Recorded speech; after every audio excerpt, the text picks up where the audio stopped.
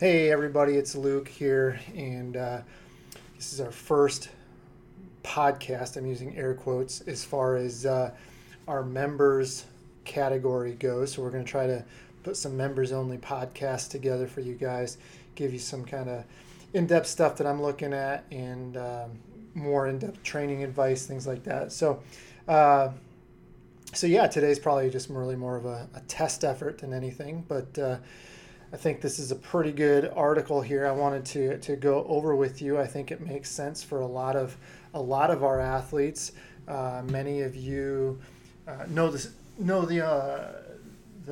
benefits of strength training and things like that. But I think we also get to a point in the marathon training where, it's a lot going on. And this article I think will shed some light on some things, especially for those like. I recently had an interaction with not one of my athletes, but another one of our coached athletes, and they were tapering for a race, and it kind of struck me as like, oh, I just can't strength train right now, and it's just really eating at me. It's like, yeah, I mean, I get it, but like it just seems kind of aggressive, I guess. Like, what are you strength training for?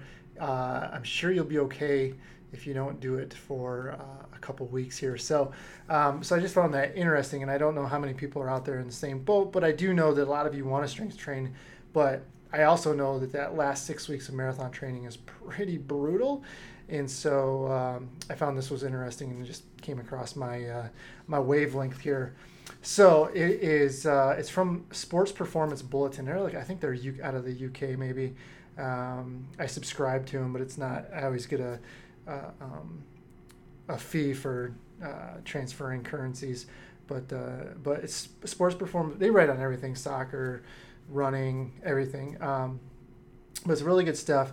This is called "Cut Your Losses: Strength Detraining Truths," and it's by Tyler Hamilton, who I believe is the main guy over there. But basically starts off. We know for 25 years, strength training offers a lot of stuff. Things like increased resilience for stronger muscles, increased ability of stronger athletes to perform when intense bursts of speed or power are needed. For us, that would be like a mid-race burst or that last little kick there. But the benefits also extend to boosting muscle efficiency or muscle economy, which we hear a lot more about as time goes on. Improved muscle economy is a vital component of endurance performance, allowing athletes to perform at submaximal pace for less oxygen and energy cost, right? So we're running faster and we're using less relative oxygen and energy, therefore reducing accumulated fatigue, boosting performance in long distance events. So we know all that. We're pretty well aware of that. Strength most definitely improves endurance, but how long do the benefits of strength endure once strength training is ceased? So this plays into part for us for those who are strength training. Maybe that last 6 weeks they're really we're into the peak mileage, we're into the peak volume of workouts, intensity is the highest, relative to what we're doing, and so we might not be as consistent with strength training. And honestly, if you follow along, like in the Marathon Mastery courses, I've added some strength lessons, and I actually turned that into a mini course for strength training. And I talk about that a little bit too, how like Jay Deshari, who's probably my main influence for strength training, really just shies away from general strength training the last 6 weeks of a race. I don't really know how that translated for marathon training, because a lot of times when you read that stuff, they're talking more about recreational 5K and 10K runners, or even elite level runners, but not necessarily marathoners. And I've never quite gotten straight answers on what you should do for marathoners. But he says you should actually, that last 6 weeks, shift away from like general strength training and heavier lifting to more plyo-based, so more movement-based stuff, faster stuff to get well, it's going to be more for tendons and ligaments than it is muscle fibers, but it really kind of boosts that that part of the strength component, I should say. So I've always wondered that. But so this is really looking at what happens if you stop lifting the last 6 weeks of a segment. And so it's using cyclists for sure.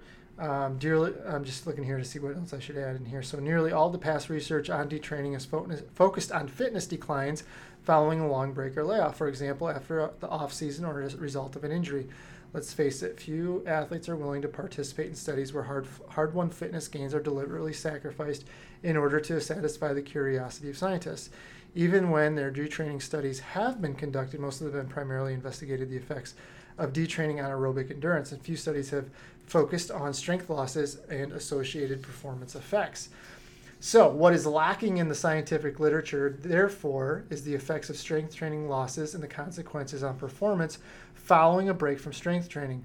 Particularly lacking is data on how a relatively short break in strength training during the competitive season affects strength and performance over the following days and weeks.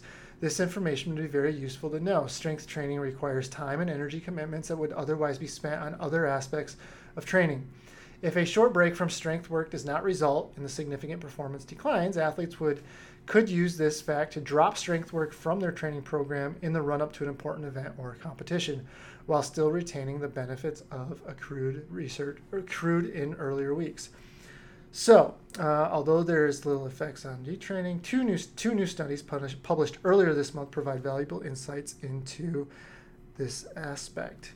So, in one study, looked at 9 males, well-trained and fit competitive cyclists, average VO2 max of around 66 mLs per kg per minute, and they were enrolled in a 14-week study. During the first 8 weeks, the cyclists performed periodized resistance training targeting leg and core muscles as a supplement to their normal endurance training. Before and after this initial 8-week period, a number of performance parameters were measured to the extent of gains produced by the strength training. These included maximal leg extensor power, maximal voluntary contraction, rate of force development, long duration cycling performance, and average peak power output during a 5-minute cycling time trial. And then after the 8 weeks, the competitive season began. The cyclists stopped all the strength training. They simply continued on with their normal cycling. 6 weeks into the competitive season, the tests were repeated to see how much the strength-related benefits produced in the initial 8 weeks were actually still there. All right, so key findings of the study were, after 8 weeks of they did the regular training and the strength training, leg extensor power rose by 12%, maximal voluntary contraction increased by 15%, rate force production increased by 17%. Importantly, for cycling performance, the 5-minute max power increased by a whopping 7%, which is actually big for endurance, competitive endurance athletes. So then after the 14 weeks, so this is 6 weeks after they stopped the strength training, leg extensor power in RFD declined significantly compared to the 8-week mark. However, the training-induced gains from the 5-minute max cycling and the MVC, so the maximal voluntary contraction, were retained all the way through the 14-week mark.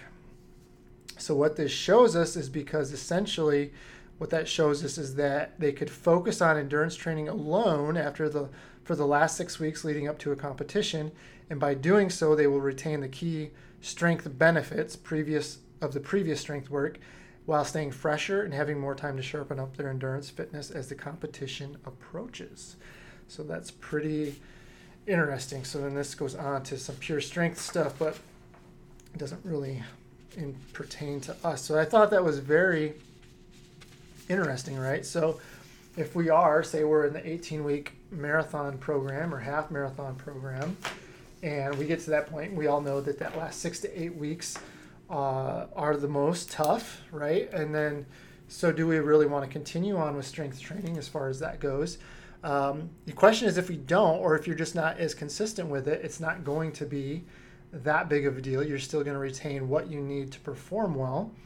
I wish they would have looked at they probably didn't do it because they were in the competitive. So it sounds like performances were fine, but I would have liked to see what they showed for the long duration cycling performance at 2 hours sub max at 55% max power.